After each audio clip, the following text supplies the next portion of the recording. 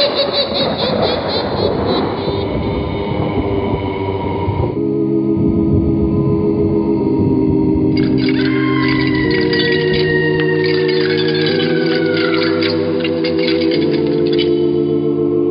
Mysterious Old Radio Listening Society podcast.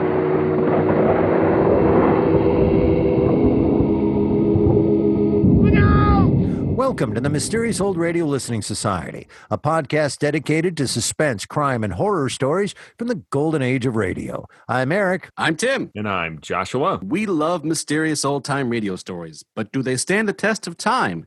That's what we're here to find out. Last week, we presented the first half of a mysterious old doubleheader featuring the letter from yesterday from the series Dark Fantasy. If you missed it, you might want to listen to that episode before we dive into the second half.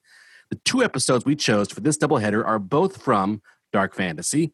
In the past, we have found this series to be a frustrating blend of compelling openings and incomprehensible plot twists.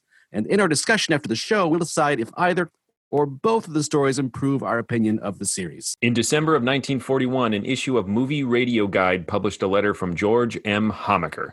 It was in response to a Lights Out fan club asking about other shows similar to Lights Out.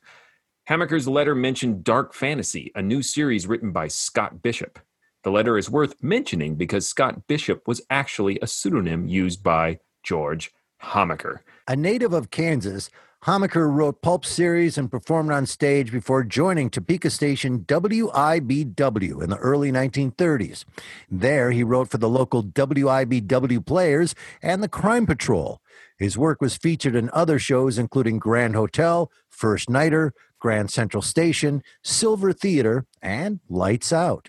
In 1936, Homaker moved to Oklahoma City and continued to write for series such as Tales of the Witch Queen, The Heart of Martha Blair, and Calling Detective O'Leary. After his run on Dark Fantasy, Scott Bishop went on to create and write another radio series, The Strange Dr. Karnak, which followed the exploits of the titular doctor as he investigated supernatural mysteries. Sadly, no episodes of this series are known to exist. Fortunately for horror fans, 27 of Bishop's original 31 Dark Fantasy episodes survive today. Last week, Tim presented the Dark Fantasy episode he thought would change our opinions, and today I present mine. Afterward, we figure out if Scott Bishop's work is as good as Lights Out, or if George Homaker suckered us again. Here's The Headless Dead, first broadcast January 23rd, 1942. It's late at night, and a chill has set in. You're alone, and the only light you see is coming from an antique radio. Listen to the sounds coming from the speaker. Listen to the music, and listen to the voices.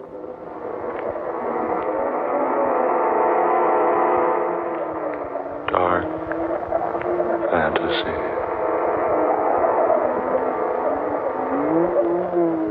I am the master of the Headless Dead.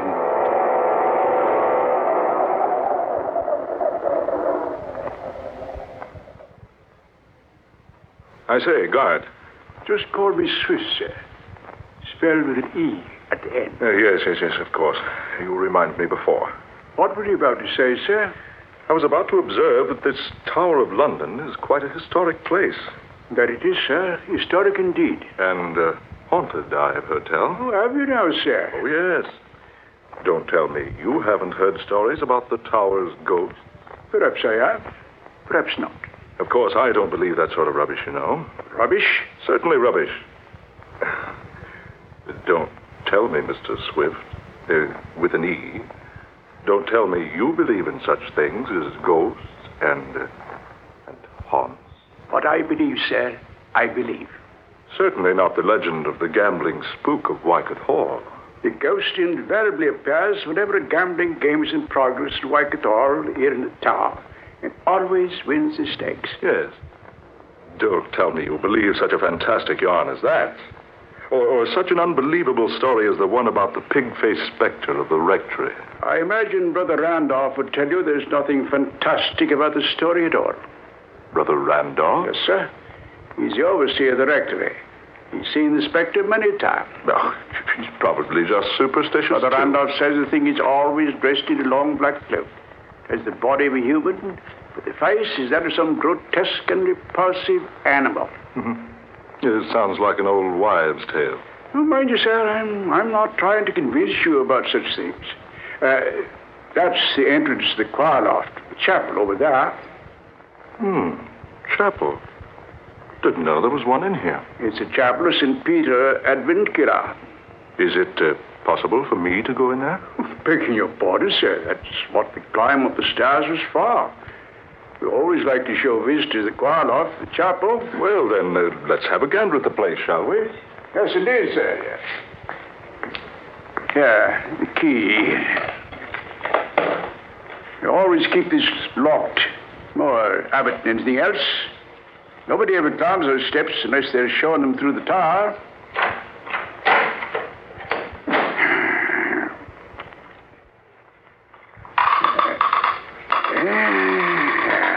Here we are, sir. Yeah, I say. It's dark in there. How about a light, my man? Oh, no, blimey. I completely forgot to turn the lights on the fuse box down below. If you don't mind waiting, sir. Oh, no. Wait. I wouldn't ask anyone to climb those steps again. There's enough light coming through the stained glass panes. I say, will you lead the way? Yes, of course. Watch your step, sir. Step up here. There you are, sir. You can observe the chapel below, sir. Yes. Deserted looking, isn't it? It isn't as deserted as you might think, sir. What was that? You see only as far as you permit yourself to see, sir. I don't believe I understand. If you look for emptiness, sir, you see emptiness. But it is empty down there. Is it, sir? I suppose you're trying to tell me this chapel is haunted, too. Hasn't it a right to be, sir? Right. Yes, indeed. You see, sir, it's the burial place of the Headless Dead. It's another of those idiotic legends. Hardly a legend. You see those flagstones down there in front of the altar? Faintly, yes. Those stones form more than just the sanctuary floor, sir. They are also tombstones. Why do you tell me such a thing as that, Mr. Swift? Because it's truth. You mean people are buried beneath those flagstones? Including, I might add, 2 of England's queens. Not actually. Oh, yes, actually. I've never heard that before. Few people have, sir. Then that's why you say the place down there isn't deserted. In a manner of speaking, that's what I mean. Yes. Have you observed the huge pipe organ here in the loft, sir? Oh, yes. I noticed when we came in. But getting back to what you were talking... It's quite a famous instrument, I might say. Been played by dozens of famous people. Oh, it has? Could I play it? And it's against regulations, sir, but, well, if you play softly, sir. Why, now, I say, that's mighty good of you. I do have somewhat of a reputation for playing the organ.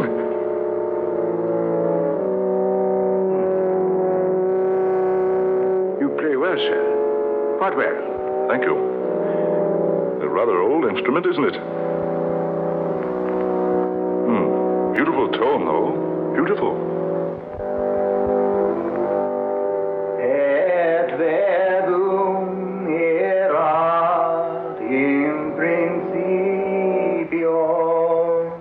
What's that?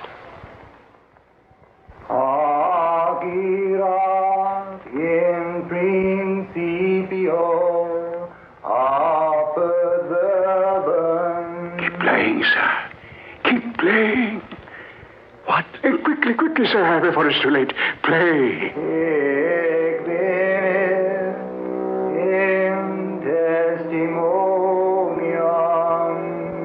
That voice.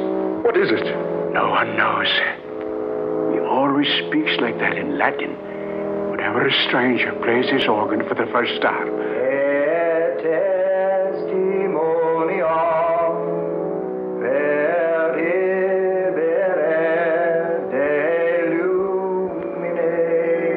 Can you see who it is? No one has ever seen who it is.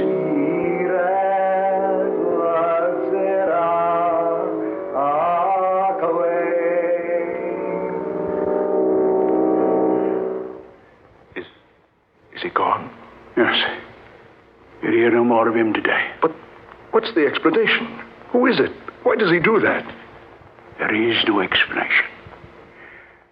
I must admit, sir, I've often heard of the ghost of St. Peter's Chapel, but this is the first time I've actually heard him. He always does that? Whenever a stranger plays this organ for the first time. Will he return if I play again? No. He always speaks just once. Then he's never heard again until another organist plays for the first time. Amazing. Absolutely incredible. I say, sir, it's about closing time. Do you mind if I leave you now? Why, no, of course not. You recall your way out of the tower, I trust. Look around a while longer if you wish. I'll return later to lock this car loft. But I don't know whether I want to remain here. Oh, don't worry, sir. You're quite all right. Besides, you don't believe in such rubbish as ghosts. Yes, but I'm happy to show you around, sir. By the way, what did you say your name is? Holman. Frederick J. Holman. Well, then I'm very happy to have known you, Mr. Holman. Who knows? Perhaps your visit here will make you a changed man. Now, whatever did he mean by that? I say, what's come over me? I feel so sleepy. Yes, sleepy.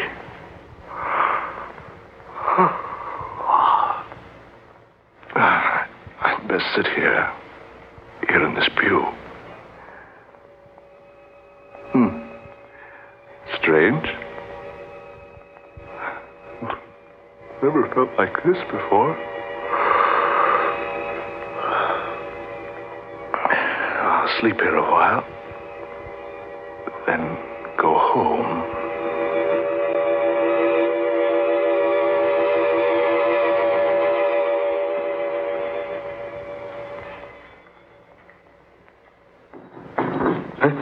What's that? Went to sleep. Oh, I remember now. I slept here in this chapel pew. I say, the door's closed now. Mr. Swift evidently returned, locked me in. That's strange. Why didn't he awaken me? What's that?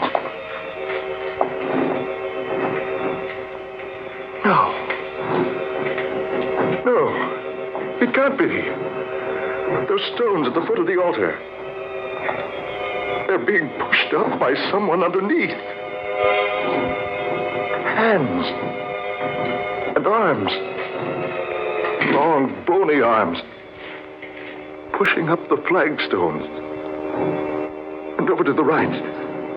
Two ghostly figures rising out of the tombs in the floor.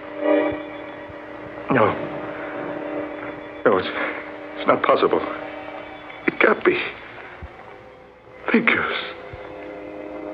Dozens of them now. Leaving their tombs.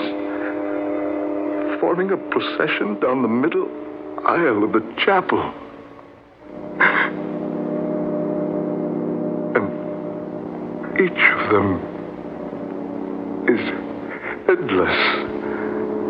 And carrying his head before him in his hands. Look at them. Marching. In a slow procession down the center aisle. Marching. Marching. Marching. Marching.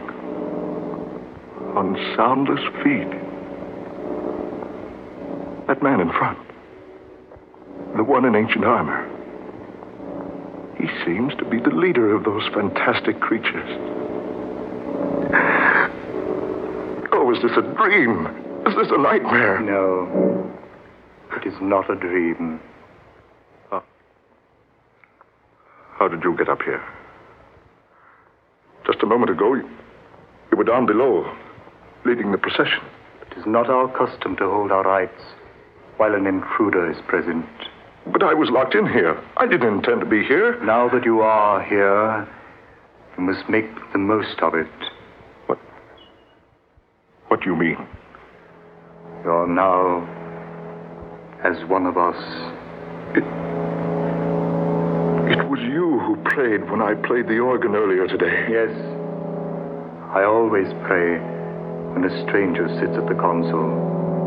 You see, it was I who first played this organ when it was installed. Don't you think I play well? But why do you return when others play it? Because no one could ever play it as well as I. Therefore, I pray for them. You're dead. And yet, you're playing the instrument now. Yes. I always provide the music for our nightly meetings. I don't understand all this. Those others down there, they're ghastly creatures. Headless. Yes. They were less fortunate than I. You see, I managed to keep my head. They were executed? How else would they have come to be headless? You see, we would become quite uncomfortable lying in our graves beneath the flagstone floor if we didn't arise occasionally and stretch ourselves. Good heavens. Look, you, down below there. Will it amaze you for me to tell you that in that procession are some of history's most famous people? Surely this isn't happening. Indeed. Believe me, you're quite mistaken. Didn't you know that here in the chapel of St. Peter ad Vincula are buried such famous people as Sir Thomas More, Henry VIII's queens, Anne Boleyn and Catherine Howard? Do remember that, but as well as Lady Jane Grey and Dudley, her husband, and Sir Walter Raleigh and the Duke of Monmouth. But they have all been dead for hundreds of years. How true. How very true. Rick Holman, you will join us. What? I said, you will join in the procession with us. No, not I. It must be so.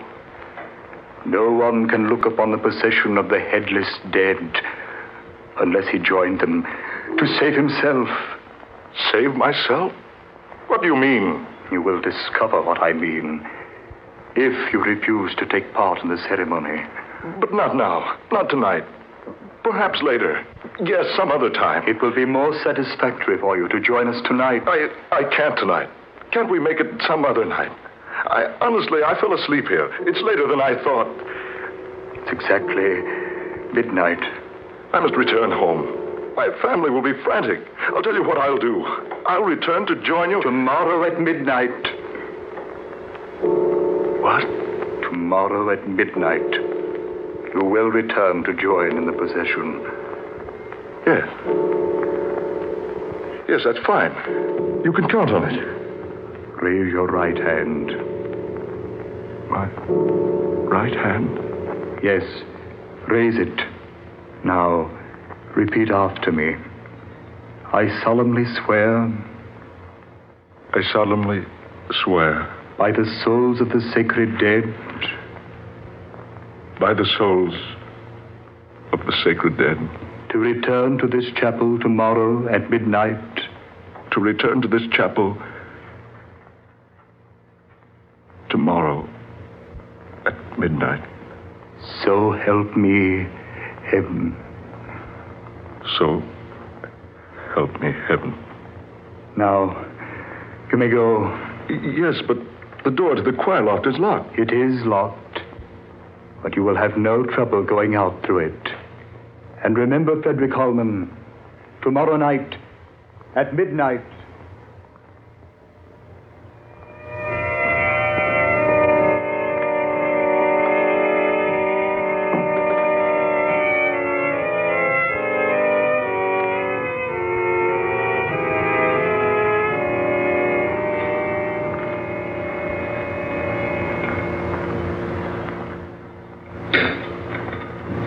Frederick, dear, You're worried about something. I know you are. It was 1 o'clock when you came home last night. You've never done that before. No, I know, Laura, my dear, I know. You acted so strangely when you did get home. What's more, you didn't sleep. You tossed all night long. Laura, I must tell you something. Well, I certainly think I have some explanation coming. Yes. Yes, you have. I don't know how you're going to accept this, but... Well, here goes. I went to visit the Tower of London yesterday. I saw the prison cells and the execution and torture chambers. Finally, the guard took me to the little chapel of St. Peter ad Vincula. So I promised to return to the chapel tonight at midnight. They permitted me to leave the chapel. Frederick, surely you were dreaming. No, I'm sure it was no dream. It was all too realistic. I saw those people and heard them. Oh, but things like that don't happen. I'm very positive this happened, Laura. Oh, nonsense. You were just affected by those ghost stories that guide told you about the tower. Oh, dear, you're wrong. I've never believed in such things before. Now? Well... But surely you don't intend to go back there tonight. Do you? I don't know, Laura. I don't know.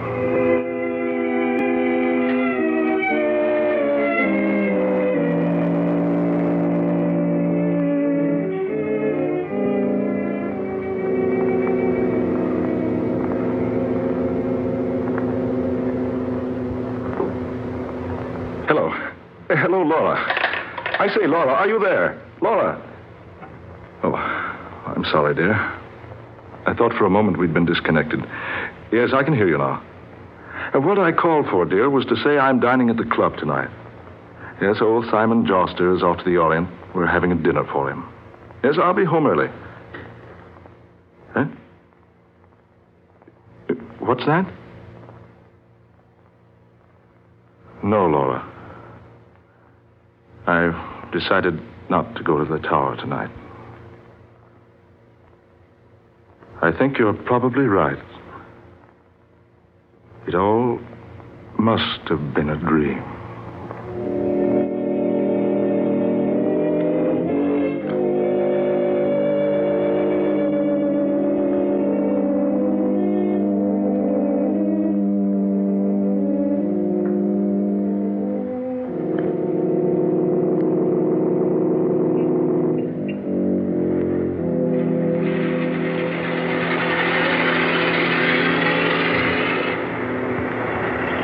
Good evening, Mr. Holman. Your car, sir. Oh, thank you, Henry.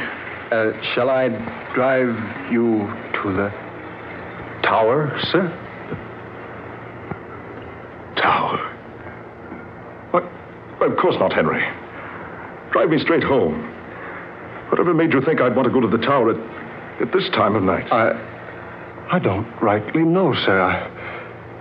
Begging your pardon, Mr. Holman, I don't know what made me ask you that. Really, I don't. Don't drive me home, Henry. Yes, sir. Oh, by the way, what time do you have, Henry? It's just a minute or two before midnight, sir. Oh, very well. Take me home at once.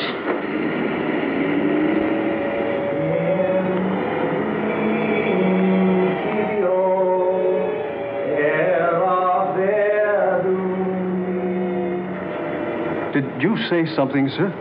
Did you hear something, Henry? Hear something, sir?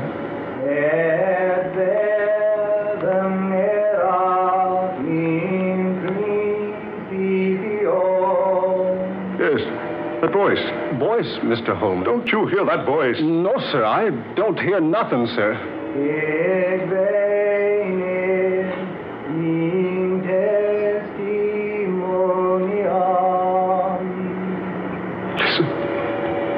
It's him.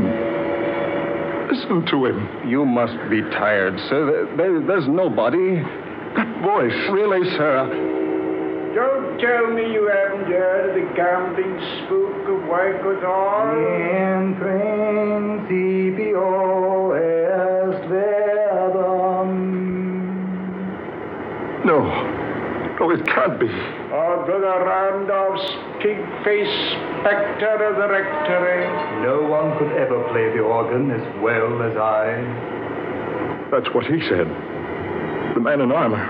You see only as far as you permit yourself to see, sir.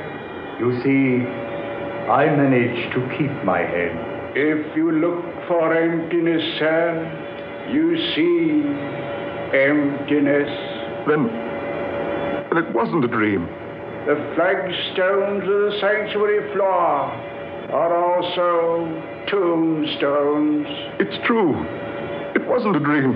You must join our procession. Henry. The headless dead. Join our procession. The headless dead. Join our procession. The headless dead. Henry, in the name of heaven, man, look where you're driving. I can't stop, sir. Look out, you're going to hit that rock. Mr. Holmes! Henry, look out!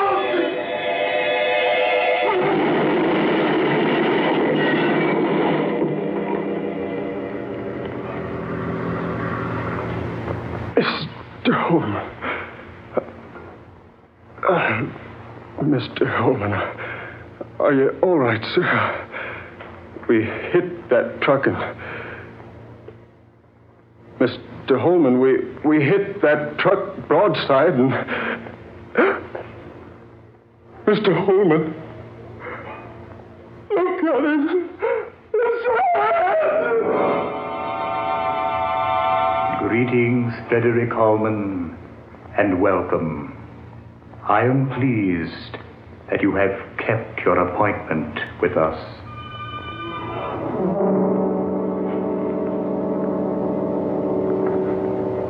You have heard The Headless Dead, tonight's original tale of dark fantasy by Scott Bishop.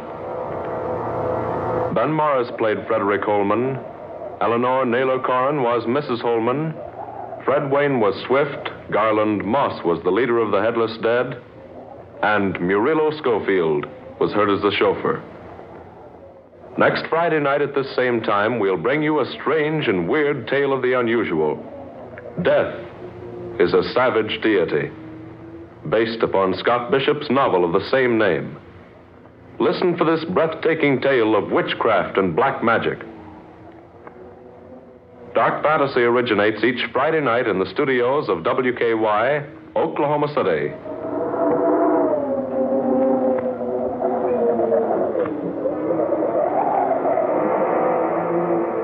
This is the National Broadcasting Company. That was The Headless Dead from Dark Fantasy here on the Mysterious Old Radio Listening Society podcast. Once again, I'm Eric. I'm Tim. And I'm Joshua. This is our part 2 of our Mysterious Old doubleheader featuring 2 episodes of Dark Fantasy. The last one last week we did was Letters from Yesteryear, and it was yesterday, whatever. Same Let's thing. get it right. We don't want Scott Bishop's lawyers calling us up. Maybe if it was yesteryear, I would have liked it better. The Headless Dead is part 2. Again, trying to see if we can find something in the dark fantasy world that we like. And Joshua brought this to the table thinking this might change our opinion of Bishop's writing and dark fantasy. Why did you choose this one, Joshua? Well, adjust our opinion might be a better way to phrase it. Change seems very drastic. But I chose it for several reasons. Like Tim's choice last week, I chose it because it is an uncharacteristically simple story for Bishop. Because as we mentioned, he has a penchant for losing his own thread and, turning a strong premise into a convoluted mess. So whether you like the story or not, it makes linear sense for the most part. And Bishop never abandons his premise. It's a ghost story, plain and simple, with no sudden appearances by singing gorillas or Ventonians or anything just from left field. It also, unlike a lot of Bishop scripts, it gets to the castle, to use a phrase from an old episode of this podcast, as in it starts where the story starts. It's a story about a ghost in the Tower of London, and just boom, we're in the Tower of London. It also, to answer a question that Eric brought up on last week's episode about whether or not Scott Bishop writes well for audio, I think it contains a number of really strong audio drama elements, including the ghostly Latin singing that appears and then comes back. And speaking of coming back, my final reason for choosing it is the very final scene, which I think is a really well-crafted piece of radio drama, and that's Frederick Holman getting into the cab with the driver who mysteriously asks him if he wants to go to the tower, and then all the audio flashbacks and the crash, and some uncharacteristically intense performances at the end with the cabbie really selling this horrific decapitation death that happens in front of him. So those are the elements that I thought were very different from the episodes we featured and given a lot of stick to. And Tim, when he chose his contender to change our opinion or alter our opinion of dark fantasy last week with letters from the day before Thursday, also picked one that was very linear, very focused, and stuck to the storyline. And so I think we've done that 2 weeks in a row. Both of these are focused and there's no weird out of left field twists. I will add the caveat that I'm not suggesting this is a perfect script. It's got a lot of Bishop's faults in there, but they're buried under stronger things. I will say that all the things that you mentioned just now about the moments and things that you like about the script, I 100% agree. Now I can go straight to here's all the things I hated about it. But before we delve into that, Tim, what was your first take on all this? I had actually heard this episode before, and I really enjoyed it. It's very specifically to me in the really old style of Hermit's Cave, Witch's Tale, and also like the anthology comic books of Tales from the Crypt and things like that. It's like a really good old chestnut sort of story for me, and I really enjoyed it. And in fact, the only reason I didn't choose this one instead is this one doesn't have that Scott Bishop kind of weird, floaty uncertaintiness to it. This is pretty clear cut. Oh, to jump onto that, I thought it was interesting that this is one of those Scott Bishop scripts that is dreamlike because it actually incorporated into the script whether or not this is or isn't a dream. Yes, I agree with that. Like he does like straight up fall asleep. Yeah, that was a really exciting scene when he fell asleep. Why do we even try? There's no pleasing you. Well, this was a lot better than last week's. I love the scene where the chauffeur drives the car off the road and decapitates him. Like, I don't know, Jan and Dean or whoever. There's like 8 people that died in a car accident in the 60s and were decapitated. I can't remember. It was only one. All at the same time. Was it James Dean? Oh, who was it? No. I can't remember. It was Jane Mansfield was one of them. Jan and Dean, didn't they? There was a head injury. He was fine. He's not fine, but he This is a separate discussion for our Decapitated Celebrities podcast. I also like the idea, by the way, it's horrific, that if you get decapitated in real life, that your afterlife is headless. That's insult to injury. That's mean. So one of the things that happened that bothered me, and I just let it go, but I'm just going to bring it up because I spent 10 seconds going, what? Is this concept of a one-person tour of the Tower of London. Yeah, you can go anywhere you want. Yeah, play the organ. Like, there's something about that makes me crazy. Like, you can just walk into the Tower of London, some guy will just show you around, and you can do anything you want. Hey, you want to sleep in the Queen's bed?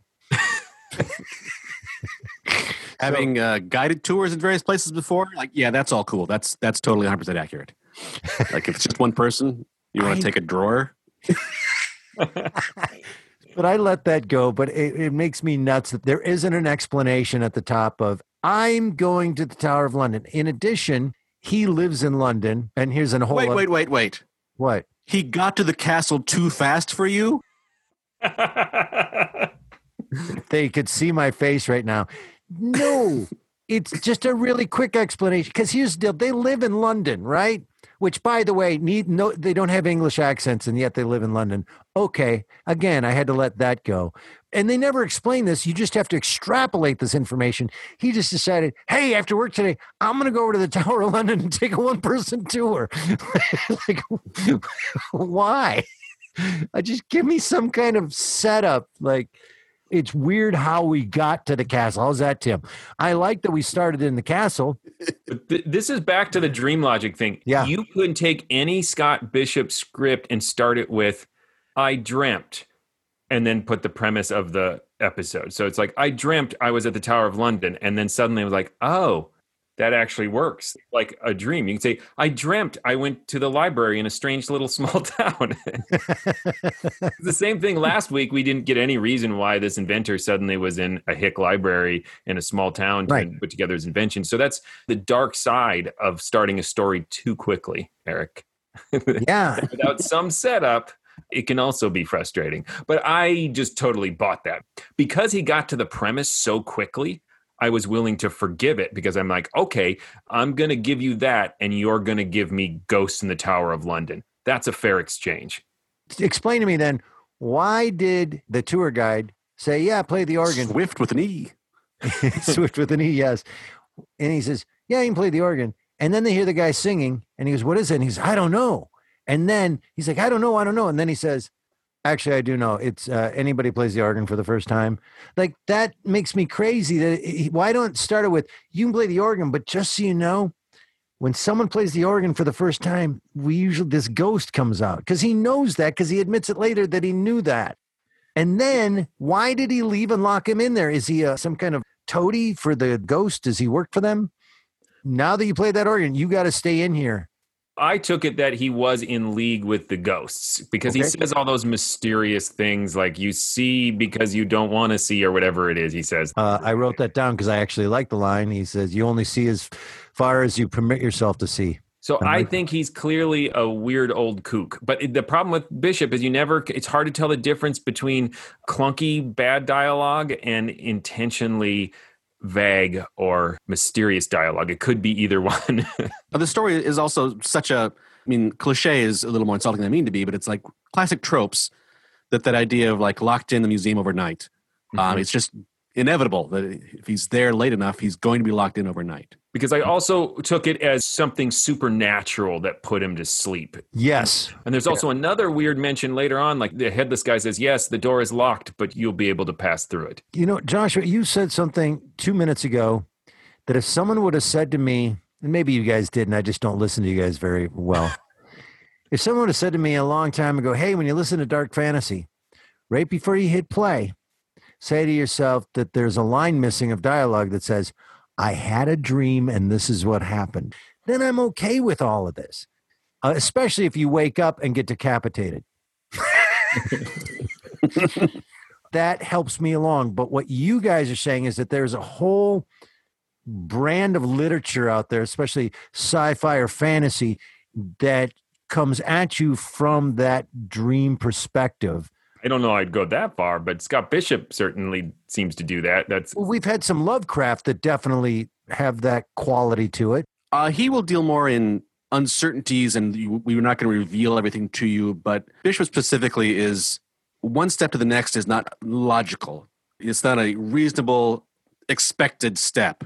And at its best, it's sort of like, oh, I see where some imagery sort of invokes that next step. And at its worst, it's like, there's no reason that just happened. Let me ask you this, and I'll be very honest, both of you. Do you think Bishop is a clunky bad writer, or he's writing from the standpoint of, I write like you're watching a dream? I think he is a off and on writer who's trying to do something very hard and doesn't succeed very often. Which is right from the perspective of everything's a dream? To recreate the uncertainty of being in a dream where you care enough and you're invested enough to not just give up on it, but you can never, literally moment to moment, you cannot know what's going to happen because it is all from the deepest wells of possible imagination.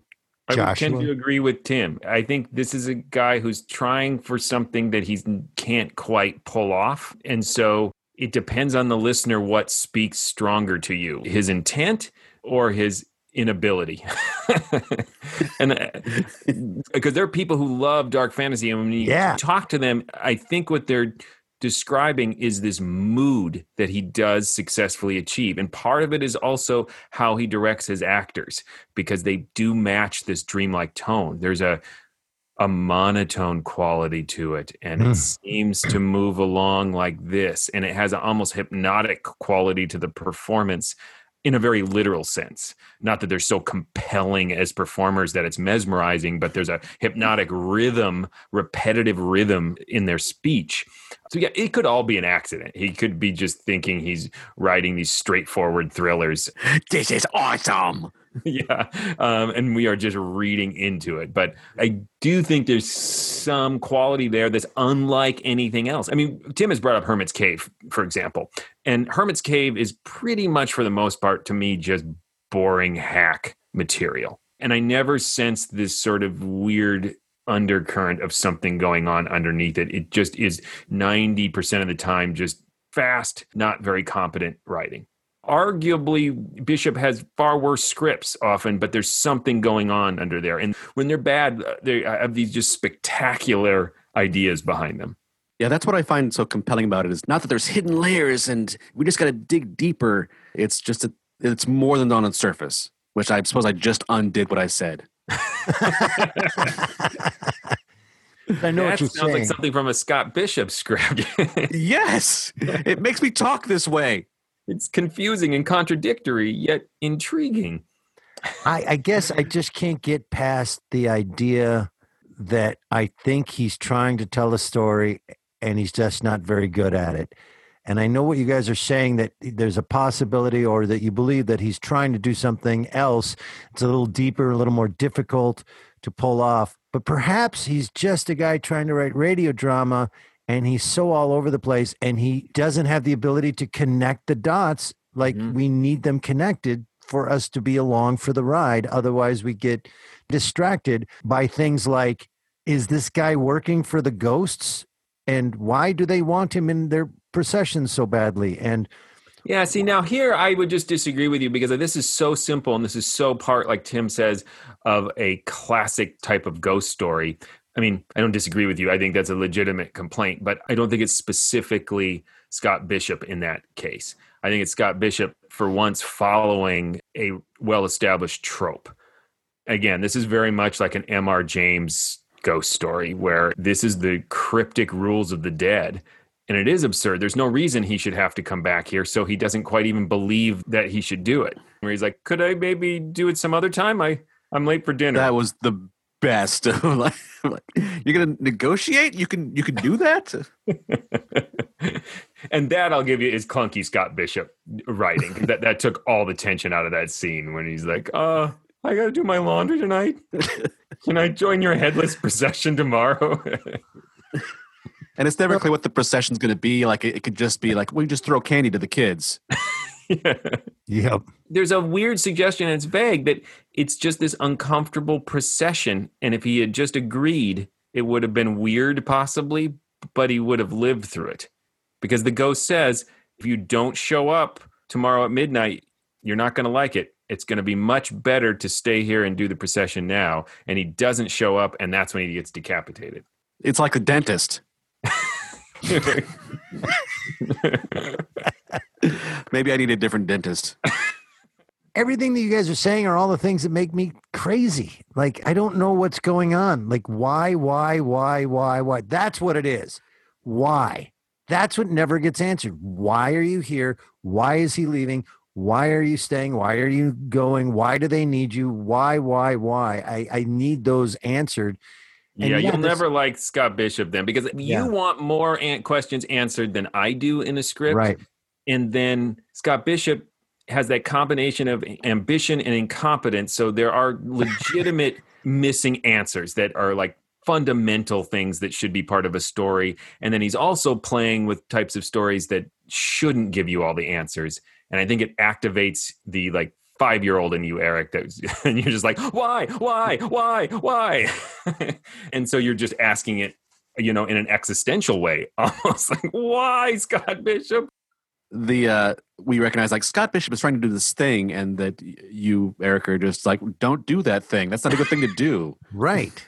Also, I think that Scott Bishop's tombstone says, here lies Scott Bishop, ambition, incompetence. And his feet are sticking out of the ground.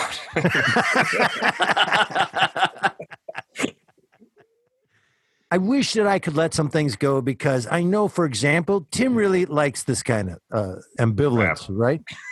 Yeah, the lack of why is what makes it disturbing to me. Like, Right. That's the horror. Right. There is no why. Like I said, there are two different type of why questions going on in the script. I think there's like, why are you even at the Tower of London? Right. Who are you? Which I think could add to the suspense. So those are important whys. I think the actual like rules of the headless procession, like it's a sports team, I don't think adds to any sort of suspense. But like, if you take suspense on a country road, okay, I'm just throwing one out there that I love dearly, and you say, well, why do you love that and not this? I know that's not a ghost story and it's kind of apples to oranges, but what I'm getting at is we know who's in the car, we know where they're going, we know why the car stops, we know what's at stake when the person tries to get in the car, and we know the dilemma. There's nothing in there where I go, why would that happen? I think a stronger comparison would be something like Ghost Hunt. Yeah. Which is a stronger comparison, but a totally unfair one. It's one of the classic episodes of old time radio. But again, we don't know much about the ghosts or why they say the things they say to the DJ and why they make him run to his death. But we know everything about the DJ. We know the very mundane reasons he's there and the reasons he's in that haunted house. That's a good example of the right questions not being answered and the right questions getting to answer. Yeah. I mean, I think we can all agree Scott Bishop is not a great writer. Oh, sure. Yeah. So let's feature him on a third episode. Let's just really shoot ourselves in the foot. I have to put a caveat on that because part of the reason we keep coming back to him is these episodes where like the first 10 minutes are so good. Yep. Like, I want to hear that show. Why will you not finish that show? There's a part of me that thinks that Scott Bishop would have been an amazing producer.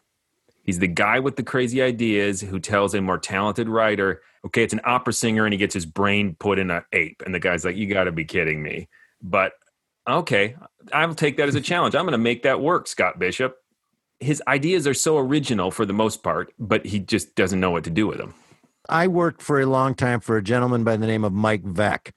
He's a baseball team owner that is known for his wacky promotions. And that's what he would do. He would come into the office and come up with these insane ideas and then walk away. And it was left to us to go, how do we make that happen? In some cases, legally. How do we get that insurance covered? But he would have these tremendous ideas, but not how to actually make it work. The staff would make them work, and then it would be phenomenal. So I think you're right. That would be a great thing for Bishop to do is, here's this great idea. Let someone make it work within the confines of making it a good radio drama. I think that's a really great example, Joshua.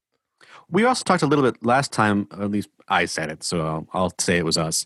Bishop's trouble with a transition.